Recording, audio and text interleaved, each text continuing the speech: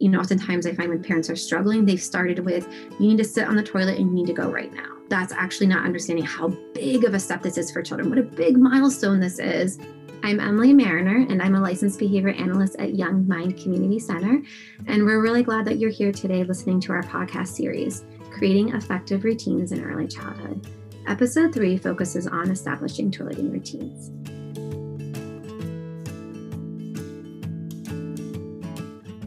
The joint activity routines include 4 parts. The first part that we look at is called the opening or the setup, where you're setting up the routine that you want to complete with your child. And within that opening and the setup, you have the child be a part of it so that we make sure we're following what the child is interested in. So that second part is your routine that you are completing. It might be dressing or mealtime or bedtime. And then once you establish the routine that you're completing, you have your third part, which is your elaborations or your variations. We elaborate and we add variations within routines to make sure a child doesn't lose interest. And the fourth and final part is the closing. So again, we have the child be a part of the closing so that the child understands that this routine is coming to an end and we're about to transition to a new routine or activity. When setting up a toileting routine, the first thing we're going to want to do is set up the environment so that the environment is a positive and fun, exciting place for the child to go. We often recommend setting up a basket and collecting some of a child's favorite books or favorite fidgets or toys and putting them in that basket. And then those items stay in the bathroom so that when you go to transition the child to the bathroom, as you're opening that routine, you can talk about those fun things that are in the bathroom. When you take the child into the bathroom to use it, you want to make it fun and exciting. You're helping the child, you're helping them undress. You want to keep it easy for them. And then you're having them sit on the toilet.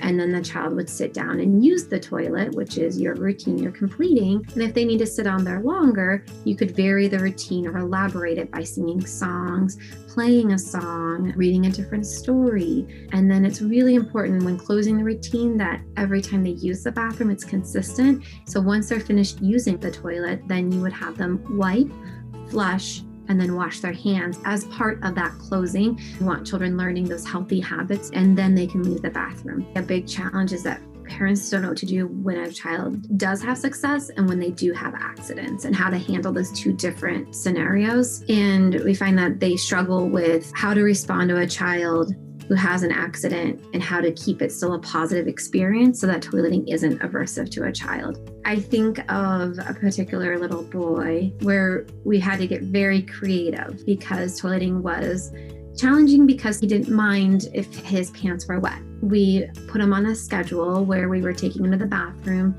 every 30 minutes, and he would sit for 5 to 10 minutes. And during that time, we would sing his most favorite songs. We only sang his favorite songs when he was sitting on the toilet. And when he requested those songs, he knew that he'd have to go sit on the toilet to hear that song. And so that's how we kind of created that motivation for him to initiate to going and sitting on the toilet. And he loves praise and attention. So anytime he did use the bathroom, he would come out of the bathroom and we'd have everybody celebrate. And he loved that attention. It was also challenging though, because he did mind if he did get urine on himself when he was using the toilet. And so we had to find a special splash guard that they make, and it made him feel safe and comfortable using the toilet, knowing he wouldn't get his ankles or his legs wet. Over time, probably within a couple of weeks, he was independently requesting the toilet, using the toilet, and we weren't having accidents. Once a child starts to become successful using the toilet, you also want to celebrate they're keeping their pants dry and that they're starting to regulate their body and learn their body, and they're starting to learn what those signals mean when they do have to use the bathroom. I think one of the most important things you can do is to celebrate the child even sitting on the toilet. The fact that the child is willing to sit on a toilet and try, that's still a huge step in toileting. And if they don't go to the bathroom, that's okay. Maybe you start there and you just start with celebrating that they're sitting on the toilet. And then if they do go to the bathroom, that's where maybe we do a bigger reaction. Any small step towards toileting is a step to celebrate. Thanks for joining us today. Be sure to check out episode 4 on keys to success at bedtime.